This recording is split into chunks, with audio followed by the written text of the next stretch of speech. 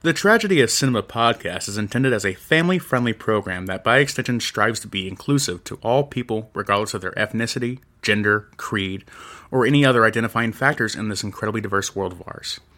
With that said, some of the films we discuss may contain serious subject matters or have content considered morally objectionable by today's standards. We do not intend to condone or dismiss these aspects of these films, but our primary focus will be on what we believe the film succeeds at, some fun facts, and our personal enjoyment factors of each film. With that said, we hope you enjoy the show.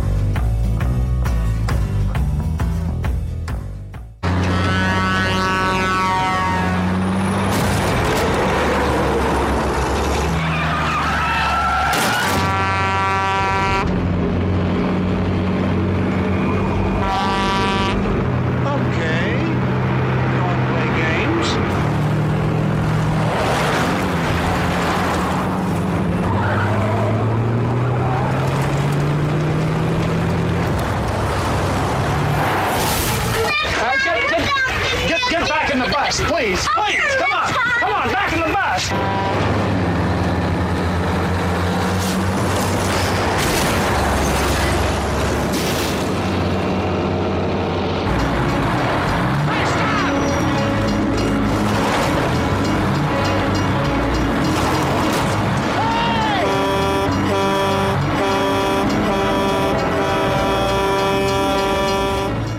Alright guys, welcome back to the Tragedy of Cinema podcast. I'm your host Jimbo. And I'm your co-host Kyle. Kyle, happy new year and welcome back. I feel like I haven't seen you all year. I know. Well, really, I haven't seen you in like 6 weeks, so it has been a while. I know we had a lot of stuff recorded and up to date, and I think I still have one that I haven't released because I couldn't get the editing done right, so we still have another one in the can to go. You had more backlog than I expected. I was happy about that. But well, it's been a while. Happy New Year to you too, Jimbo. They make a pill for that to release the backlog.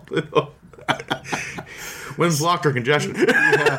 So, hope everyone had a happy holidays, Merry Christmas, and Happy New Year, right? Hanukkah, So Matzah. It's time to get back into the swing of things. I'll be going back to work shortly, which I'm not a fan of, but some of us already are. Yeah, I feel your pain.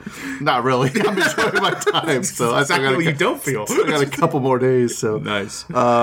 So of course, every time we record now, we record 2 movies. We're gonna, just let everybody know that. So usually Kyle picks one and I pick one. So I guess to start off the new year, we're gonna let Kyle do his movie first. You went? Oh, okay, yes. I thought we were announcing the next movies we're doing. Like, why would we do that, Kyle? It was odd timing. That's why I was confused.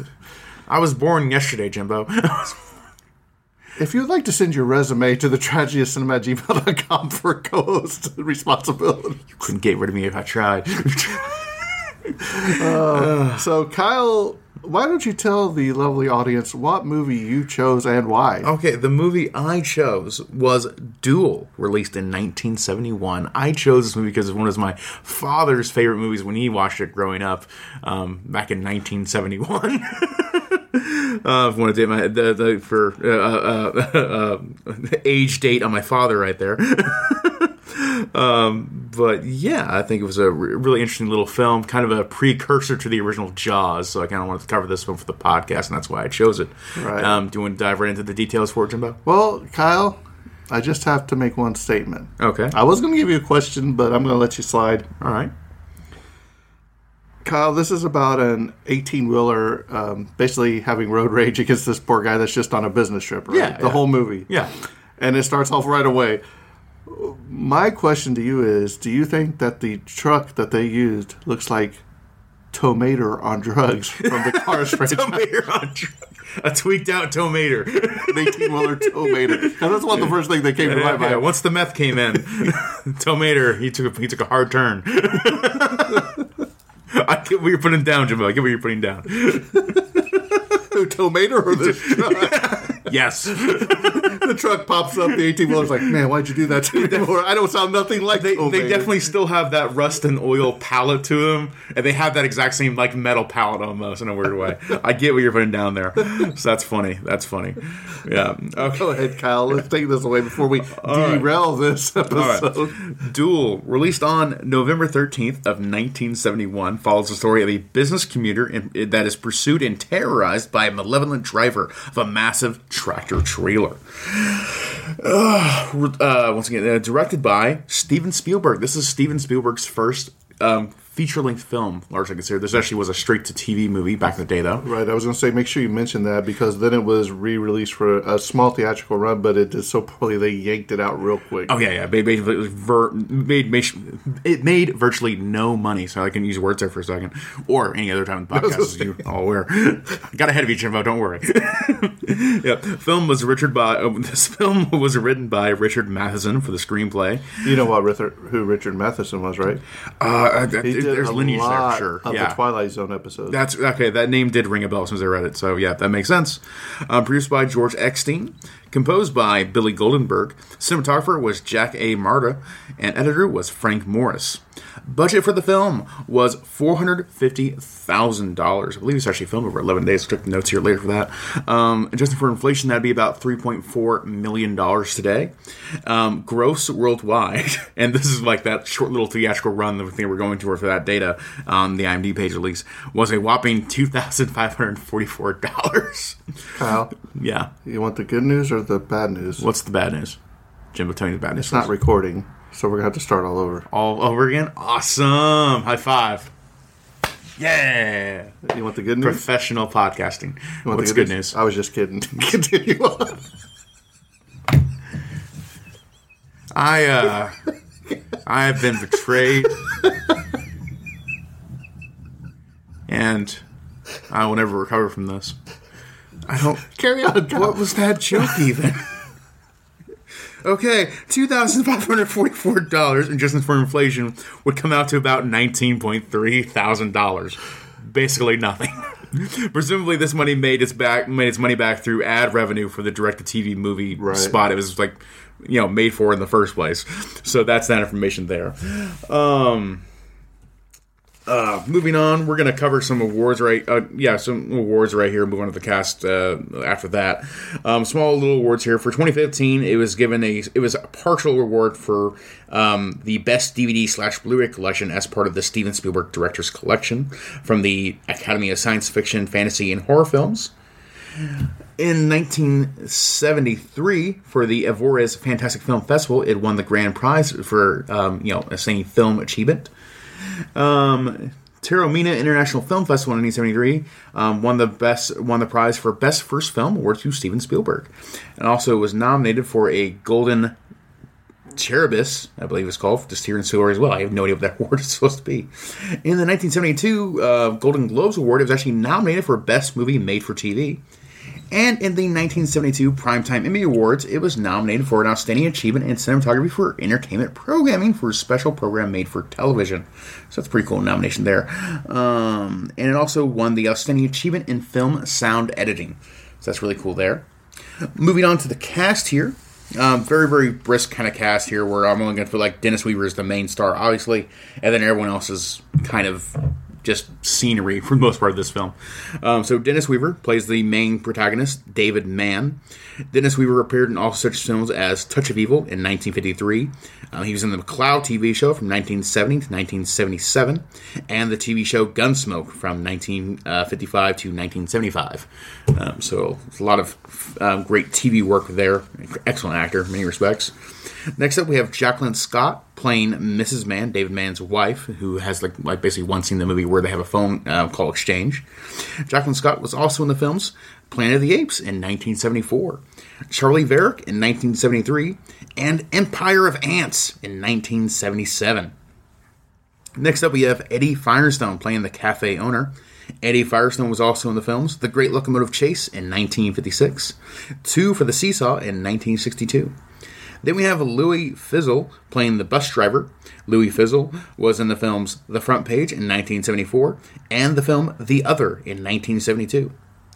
Then we have Gene Darnowski playing the man in Cafe. Gene Darnowski was in the film All the President's Men in 1976.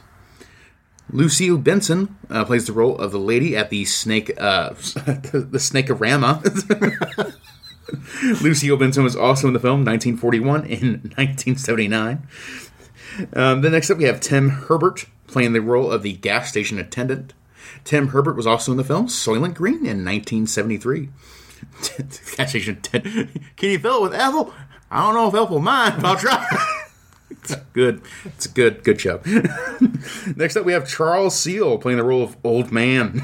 Charles Seal was also in the film Westworld in 1973. Next up, we have Shirley O'Hara playing the role of Waitress. Shirley O'Hara was also in the film Rocky in 1976. Next up, we have Alexander Lockwood playing the role of Old Man in Car. Alexander Lockwood also appeared in Close Encounters of the Third Kind in 1977. Next up, we also have Amy Douglas playing the role of Old Woman in Car, and she was also in Close Encounters of the Third Kind in 1977. Then we have Dick Whittington playing the role of the radio interviewer. Dick Whittington was also in the film Raging Bull in 1980. Then we have Carrie Loftin playing the role of the truck driver. Carrie Loftin was also in the film Vanishing Point in 1971, another great car film, and Patton in 1970, great war film. So Carrie Loftin there was basically the antagonist, really, even though he's not actually directly shot through the entire film. But of course, he is basically, the main truck brain. The truck itself is the villain. And then we have Dan Van Sickle playing the car driver. Dale Van Sickle was also in the film Zombies of the Stratosphere in 1952. That's a great title. Then finally we have Sean Steinman playing the role of Girl on School Bus, who was uncredited in the role. Sean Steinman was also in the show What's the Matter with Helen in 1971. So she's the only one of the kids on the bus that got credited? Only one in the IMDb credits. Yeah. Wow, that's crazy. Yeah. Some brief technical details of the film. The film's theatrical runtime is 90 minutes long, but its TV runtime was just 74 minutes long, presumably to fill an hour and a half programming time with ads in between to 50 minutes of ads to pay off the film. The sound mix was a mono recording for West Trucks recording system, so just a one single channel recording mix on that thing. Color info, this is a Technicolor film, so it looks really good and crisp now, because Technicolor looks awesome every time it's ever used. Aspect ratio, during the television ratio, had a 1.33 by 1 ratio, so very kind of square 4 by 3 standard kind of stuff there. And then for the theatrical release, it was adjusted to a 1.85 by 1 theatrical ratio, or like a 16 by 9 kind of aspect ratio overall. The cameras used were the Panavision R200, Panavision Superspeed Mark II lenses, with the Aeroflex 2A and Panavision Superspeed Mark II lenses. And then film length came to a 2,475 meters. And I believe that's all I have for the overall notes on Duel. Jimbo, take some of this from me. Give me some trivia. I'll give you trivia of my own. All right, Kyle, you ready? Yeah, I'm ready, Jimbo. All right, so as Kyle stated, this is pretty much, it starts off with basically a car backing out of a garage and just basically driving through Chicago, just like on a routine commute or like a business traveling kind of situation. Because he is what would you say, he's a businessman, but like a door-to-door salesman. That's kind of around that general vibe. Right. His a job that requires driving across states kind of regularly. Right. So during the chase, a park sedan resembling a squad car scene. Remember when he thinks it's a police officer on the side of the road. He's going to get help because his truck is bearing down on him. So Dennis Weaver gets excited and he pulls over, but it turns out it's just a service car for pest exterminator named Greplips. Basically, it's Spielberg spelled backwards. Didn't realize that. That's really dumb. That's really dumb. Yeah, it's very funny, though. David Mann's car was what, Kyle? I don't remember. What was the model number? 1970 red Plymouth Valiant with California license plates 149 PCE. My dad would be ashamed I didn't know that off the top of my head. Near the beginning of the Duel, the car's odometer showed it had only been driven only 4,764 miles, so he must be a really good salesman. So some of the scenes were later reused as stock footage in the TV episode Never Give a Trucker an Even Break. Obvious scenes were used were with the red Valiant slamming into the fence, the use of the same Phantom truck in new TV footage, and the use of similar Valiant in new TV footage. Unhappy over the discovery that footage from the movie was recycled, and able to sue because the studio owned both the film and the Hulk series, Steven Spielberg insisted that all his future contracts have a clause designed to protect his films from being used as stock footage. Oh, wow. I had no idea. So it was actually in the Hulk a little bit, too. Yeah. It's really cool. I mean, I'm Spielberg's pissed, but I think is the 18-wheeler a Marvel superhero? It's a Marvel villain. It's in the MCU now, in front of the multiverse. Right. All of it was shot on location. Obviously, watching it, you will understand why. Yeah. But also, that was a huge controversy during the time, too, because they wanted him to film it just on backlots. Yeah, backlots kind of stuff, where they have the movie. And they didn't really want the truck scenes chases like exactly. They just didn't want the film part of the film. Can you imagine watching this movie and the whole chase scene is just like him sitting in a car stationary with the scenery going by. You cannot act your way through that. That would have been awful. Chuck's Cafe still exists today, which was, as of 2021. A French restaurant occupies the original structure in Santa Clarita, California. So if anybody lives in Santa Clarita and wants to go snap a picture and show us the French restaurant that's there, awesome. If it's still there. It's amazing it's still there. Yeah. I'm sure the building's still there. Lucille Benson, who was the lady at the Snakeorama. Snakeorama.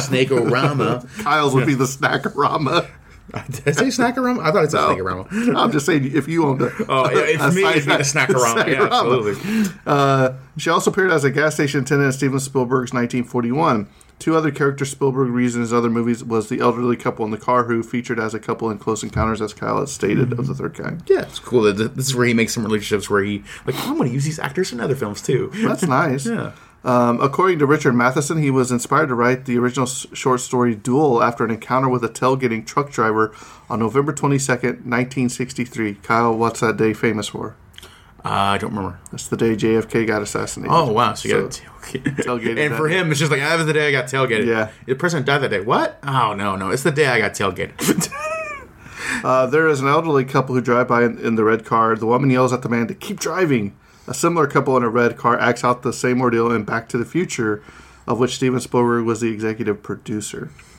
Probably was his little idea of input there. Yeah. Although Steven Spielberg wanted Dennis Weaver from the beginning, Weaver actually wasn't signed until the evening before shooting was to begin. Yeah, I read that story too, where it's like it was very difficult to get him on the role, but he was such a good actor that's like he's held the role entirely. I couldn't imagine anyone else doing this role, really. Even though it's separate. Who would you put in there? Burt Reynolds, maybe? If he was up for it at the time too, but I think like just kind of being like middle of the road kind of guy really kind of adds to its kind of believability. Like if it was just a movie star actor, Jackie Gleason, it would have been distracting. The fact that Dennis Weaver kind of looks like an everyman of that era really that mustache, dude. Yeah. It's all in the mustache. Yeah. Since filming only took about 12 days, it remains Steven Spielberg's personal benchmark for how quickly he can shoot a film. So 12 days. Yeah. Incredibly difficult timeline. I think they only gave him 11, but then he went over and did 12, and they were very upset about that. But considering his legacy, I think it was fine. Steven Spielberg was shown 7 different semi-trucks to choose from. He chose a Peterbilt because the cab resembled a face, which it's kind of creepy looking. It definitely has a personality to it. Yeah. Steven Spielberg was already a fan of writer Richard Matheson before he made this movie due to Matheson's contributions to the original television series The Twilight Zone. In 1971, Steven Spielberg's secretary suggested the story to him after reading it in a Playboy magazine. Oh, wow. That's hilarious. I just got it for the article. Yeah, exactly. Steven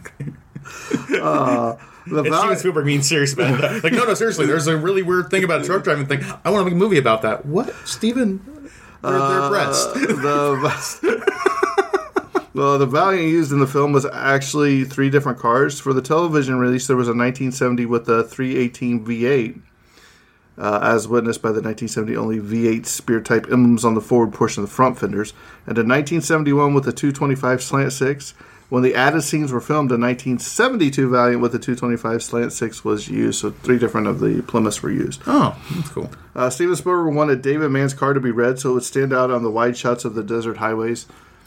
And I noticed something if you watch when I think it's towards the end of the movie where they're going up. You remember going up the radiator hill. blows or whatever. There's a scene where he's passed, and then that truck. It's like a shadow on one side, and that truck comes around the turn, and it blends in with the background. I thought that was really cool. It matched right in the desert. It looked just the same time. Yeah, like a snake in the dirt kind of vibe. It's really cool. It's creepy. It's good. When the truck enters the gate during the climax of the film, it actually hits the camera. In the last frame or so, you can see distortion and small pieces of the camera at the bottom right of the screen. Also, the shot is a flipped negative. Oops, I wonder how much that cost. Steven Spielberg can be seen reflected in the telephone booth during the scene where David Mann is calling the police.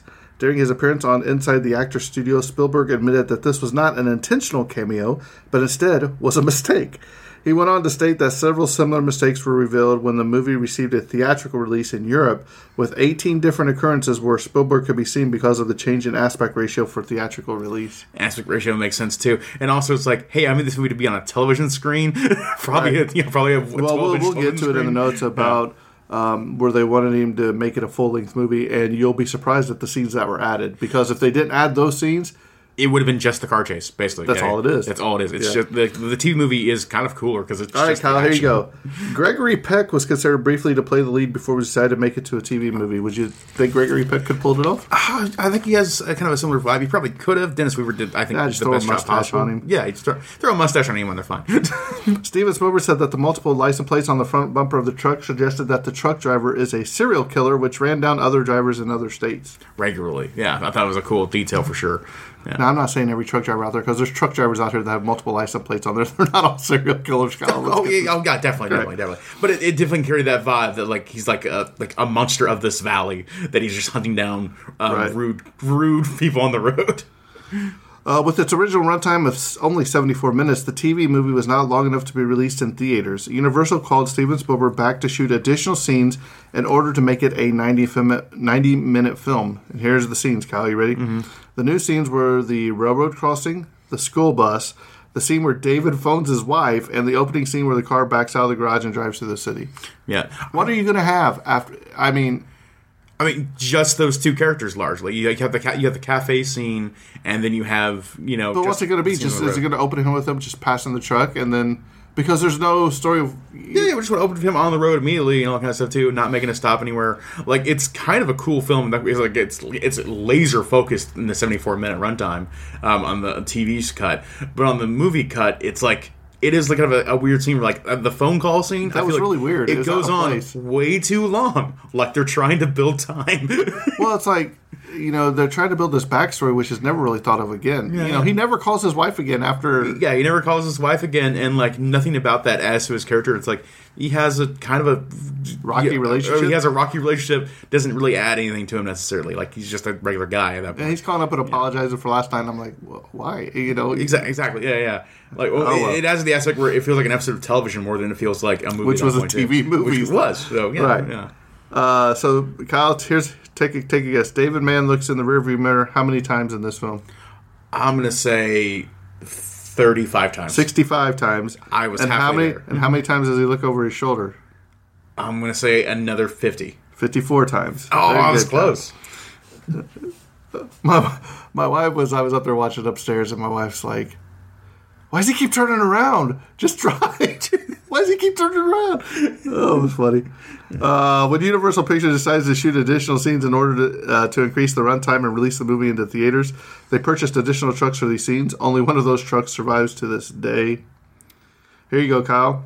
Dustin Hoffman was considered for David Mann. Oh, that would have been a great role too. Once again, you know who I can see doing this movie?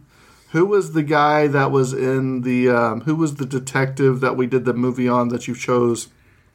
Ask the question again. The detective movie that we did that you chose. Oh, Elliot Gould. Yes, from Long Goodbye. Yeah, I think he could have been perfect in it. Gosh, that would be him. Mm-hmm. This is one of Dennis Weaver's first film roles after he left the television series Gunsmoke. In one scene of the movie, Weaver's character stops for gas at a gas filling station. As he leaves the station in his car, the station worker is seen walking away with a stiff-legged walk, just like Weaver's Gunsmoke character, Chester Good. Wonder if that's fully intentional or not. I'm guessing probably a nod to him. Yeah, it could be. Richard Matheson initially considered having David Mann's wife with him in the car to beef up the story. That probably would have added more to the entire movie if they did it from the start.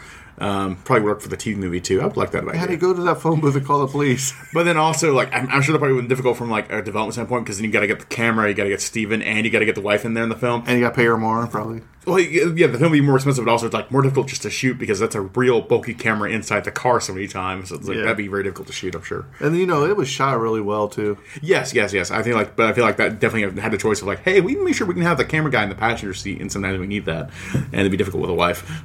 Steven Spielberg said he related to the idea of the truck bullying the driver because it was similar to his childhood experiences of being bullied. When writer Richard Matheson got the idea for Duel after being hassled by a truck in real life, he wanted to make notes, but he had no paper in his friend's car, so he wrote on his personal mail. Later, while on set, he watched parts of the film being made at Chuck's Cafe. Matheson thought the people inside were actual customers Spielberg was shooting around rather than professional actors. Wow, that's hilarious. Just walk around the whole day thinking like, these guys haven't left all day. Because I just love this place. Here you go, Kyle. This is something cool, too, and you would never know it. But Spielberg praised how the truck was handled in an exceptionally safe manner by 50-year-old stunt driver Carrie Lofton. Although it appears the truck is traveling at a recklessly unsafe speed along the winding California roads, it is actually not going more than 30 miles per hour. To get the sense of increased speed, Spielberg borrowed the special-made camera car from the 1968 Steve McQueen thriller Bullet, which could lower the camera to only 6 inches off the ground.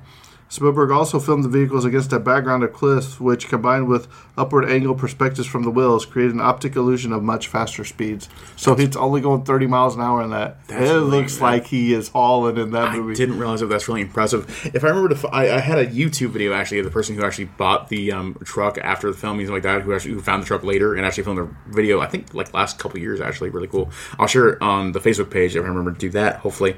But he demonstrates pretty well how difficult that truck actually is to drive. So it really does stay into the stunt driver's credit how well they maneuvered that vehicle, because it's just a huge bulky thing, built in the 70s obviously, and it's just like a very difficult vehicle to handle. So really impressive work there. Actor Dennis Weaver does most of his own driving in the film. However, at director Steven Spielberg's request and insistence, a stunt driver was used to perform the more dangerous maneuvers and crashes.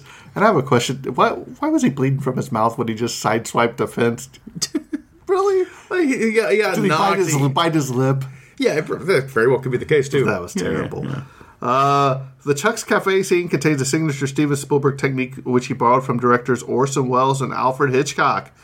David Mann enters the cafe, walks down the hall, enters the men's restroom, and conducts his business, leaves back down the hall into the dining room, and spots the truck outside the window. All of this action is done in one continuous take without any breaks, also called in cinematic parlance as a long take or a oneer, done in one shot. The entire shot takes 2 minutes and 45 seconds. This was filmed in the days before Steadicam, making it quite a difficult shot to capture without drawing attention to the camera operator's movements. Spielberg reuses this technique to heighten dramatic tension in every one of his films since. Yeah, you definitely see like him creating his visual language in this film, especially in respects too. And as well as I said earlier, like this is a precursor to Jaws in so many ways. I like too. Is this his first one ever? Yeah, this is his first. Well, presumably he probably has student films he did before this, but like this is like full on, like he's being paid to make a movie for a production, too. Also love the voiceover of that diner scene too, where actually like more so than like the talk of his wife, like he talks about being a Vietnam veteran, how he's getting the same kind of triggers of fear he had too, indicating that he has some degree of like shell shock or PTSD after the war, and now he's back here being triggered again by this aggressive truck driver. Yeah, I was kind of expecting the movie to be like him being taken away in an ambulance or something like he's insane. Oh yeah, like he actually fully lost it. Like there was never a truck there, he just lost it. That would have been a twist I could have seen coming too, for sure. If Hitchcock was doing it, that probably would be the twist. You're right. When Dennis Weaver pulls into the Snakeorama gas station, a red wagon can be seen in the background that reads "Dr. Stringfellow's Rejuvenator." This is the title of a Rod Serling's Night Gallery segment starring Forrest Tucker as the title character and Lou Frizzelli, the school bus driver, as a co-star. Yeah, I think it's funny in that location too, because it's believable of a Snakeorama being there. I guess as a weird tourist attraction. Got like rattlers, but it's also that's my only python. It's such a great contrived way of bringing more anxiety to the scene. I'm just like, oh, there's an evil truck driver. Oh, and there's snakes and spiders. Do you know what's even funnier is? That's one of the scenes that was originally in the movie. That was not one that was added. It wasn't one that was added, but it was also just like, how do you make the scene more terrifying? Spiders, snakes, just I don't know. We'll get to it. Dennis Weaver was so fond of this film that he watched it twice a year. That's awesome. Cool. He's very proud of it. That's great to hear. The scene where David Mann is trying to help the busload of children, the truck coming through the tunnel is seen. This is the same tunnel from Barnaby Jones's episode Loose Connection. So they see this in the TV show there. Same canon. Here you go, Kyle. This is kind of sad. For the 4K release of the TV cut, Universal did not want to do an actual restoration on the original film, but rather an AI upscale. Yeah, always crummy when they do that. But that's just the TV cut. It's becoming increasingly common, unfortunately. Yeah. Probably continue. Dennis Weaver was reported to have been a vegetarian from 1958 for ethical reasons. However, he did occasionally eat fish. This is one of the reasons he has a cheese sandwich at the cafe. Kyle, you ever had a nice cheese sandwich? Not grilled cheese, just cheese sandwich? I remember I was on vacation in Mexico once, and I asked for a quesadilla, and they tried me a cheese quesadilla. I was like, wow, this is... authentic. Very authentic. This is very cheesy. Thank you. While filming the shots where the truck drives off the cliff, spoiler alert, a piece of machinery designed to keep the truck traveling in a straight line without a driver failed. Instead of calling a halt, the driver, who had an important engagement the next day and didn't want to miss it, stayed in the driving seat and only jumped out at the very last second before the truck went over. That's why you can see the truck door open, because I told him because I thought the driver was going to come up to him as he's sitting there looking over the cliff, celebrating. I said, he's going to come up behind him because the door was open. Yeah. But it's just, actually, it was a safety precaution. He had to jump out. Because they only had that truck to crash. To do it once, which is amazing. So the truck going over the cliff was done in one take. It had to be because they couldn't afford other trucks with the film's very low budget. Yeah. At the film's climax, an unnatural, monstrous, animal-like roar can be heard from the truck crash as it goes over the cliff. Steven Spielberg added this as he wanted to give it a final suggestion of the supernatural to the truck and its driver. Yeah. Network executives wanted the truck to explode after it went off the cliff, which it has flammable written on it the entire time. And I'm like... you think that same thing. Right. Yeah, it's like, of course it's got to explode. But I also think it's a good subversion of your expectations. It's like, no, the film's not actually about that. It's about him surviving. However, Steven Spielberg argued against this. He wanted to show the truck slowly dying so audience could get a sense of payback, since the truck had spent the entire film torturing the driver, which it does a good job because you see the wheels coming to a grinding halt. You see... some people wanted the truck driver to survive, but you see the blood on the steering wheel dripping. So, but you still never see him. Yeah. And at the same time, it kind of seemed like maybe he did take that feedback to heart too when he went back and made Jaws, and how it's like, hey, let's put a propane tank in this shark's mouth, see what happens. We got to cover Jaws sometime. We do. So the dinosaur roar effect heard as the truck goes over the cliff is originally from The Land Unknown. Spielberg later reused this sound effect after the shark is killed in Jaws to pay homage to, in his words, the kinship he felt these two films have. Mm-hmm. The scene where the truck nearly kills David Mann by crashing into the phone booth while he was speaking to the police did not involve a stunt double. Dennis Weaver performed the entire sequence himself. The action was carefully plotted out using a series of flags along the truck's path marking distance to the booth. Once the truck reached the final flag, the point of no return, some 50 yards from the booth, Weaver was to have been out of the booth. If for some reason he was unable to exit by the time the truck reached out to that last flag, he was to veer off. Oh. We can only do this once. Yeah. We only have one Dennis, guys. Let's see here. During editing of the final scene where the truck plunges off the cliff, Spielberg immediately noted that one of the 6 cameras he had in place to capture the action managed to grab a continuous following shot of the truck's fall. This became the signature shot of the film as it captured an exceptionally good sequence of the truck and its tank flipping in and out of the dust until laying to rest upside down. As he had only one opportunity to get the shot since there was only one truck, Spielberg remarked, "That cameraman deserves a medal." It's incredible work on that part, too. I agree. Yeah. And last but not least, the driver's door on the truck is wide open, which I just talked about. Someone plumbs over the stunt driver. Kerry Lofton had to guide the truck to the edge and jumped out only moments before it went over. He attempted to slam the door shut just before jumping, but was unsuccessful and it swung wide open. There was never any possibility of a do-over, so it had to remain in the film. To preclude any speculation that the driver had escaped the truck before the crash or any rumors of a possible sequel, Duel 2. It'd be Duel. Yeah, Dueler. Duel squared. Duel harder. Spielberg filmed blood dripping from inside the cab of the wreckage to indicate the driver was, in fact, dead. But not so fast, because how many times have we seen Jason or Freddy or Zach comes back to a zombie truck. Right. Yeah. So Kyle, Constantly stalking Dennis let's Weaver hear in your his thoughts home. on Duel. Yeah, I like this film a lot. I think it's a lot good of primal emotions of fear and anxiety, especially on the road, and those kind of aspects too.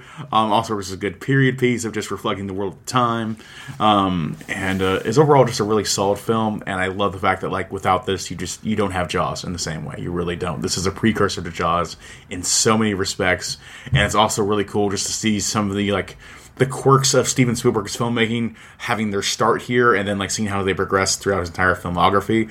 It's one of those things like if you're a film head or a film nerd, it's worth watching just for that alone. So I really enjoyed it on those aspects. For this movie is probably a 7 out of 10 where it's a really, really good movie. If not like a great movie though, because it's just like, if you're not that kind of a fan of those kind of things, you're not going to get much out of it. But if you are kind of like a big, Spielberg buff, then like you are going to get a lot out of it, I think. So I appreciate it on that level and would recommend anyone watch it, on that level. But as a general entertainment film, the film was, okay. It's a TV movie at the very end of the day. So it's like, got to kind of like come at those kind of terms and then kind of appreciate on those terms. So overall I enjoyed it quite a bit and I'd recommend other people watch it on that level. But besides that, I think I'll just kind of bring it to you, Jimbo. How do you feel about the film? Well, it wasn't bad. Yeah. But I kept telling my wife, I said, this truck's going to explode. I said, it has flammable. You followed it, it said flammable for over half the movie. I'm sure, yeah. I said, and it's something that captivates you, like, you didn't expect the truck driver to come back and push the school bus to get him going. But then it just stopped and waited for him. You see the truck stop on the side of the road and just every time he tries to pass it pulls out in front of him. And I really thought a cool scene would have been when you remember where he pulls over down the side and there's a train tracks there and the train came by. Yeah. And it woke him up and he starts laughing. I thought if the truck was behind him right there, right after the would truck passed by, it would have been really funny. Yeah. And very well done. I'd have to agree with you. Probably 7.5 maybe. Yeah.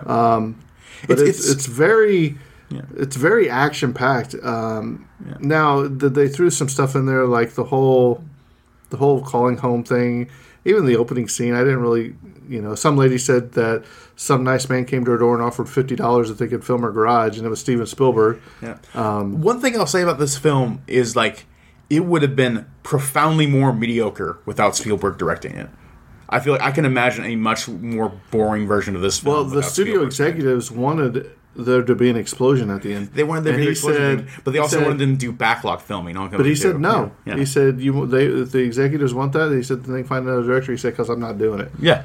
Which I thought. But then again, I started thinking, okay, so the truck's going that fast. Does it have to have all that fuel in it, or would it be empty? Or is this truck going to the graveyard to meet its final resting place, Yeah. But like any other director, though, it would have been backlog filming, something like that, too. And a different actor who wasn't Dennis Weaver going, oh no, oh my gosh, I'm being followed by a truck for 70 minutes, followed by one 5-minute explosion right at the very end. And no one would talk about this film for the next 40 years. So you're saying if Michael Bay did it.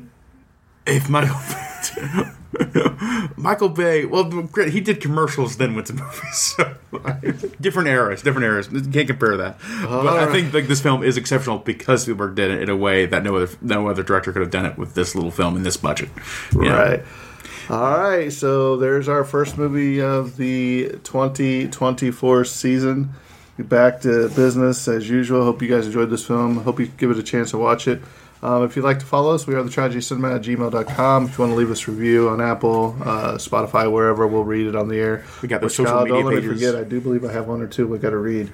But next time, I picked out the movie An Officer and a Gentleman. So we will be covering An Officer and a Gentleman. Kyle had never seen this before, so it's interesting to hear his take on it. Yeah. So we'll cover that next week. So, all right. Thanks for listening. We love you guys. With that being said, I think this episode's coming to a close, and that's a wrap. And cut.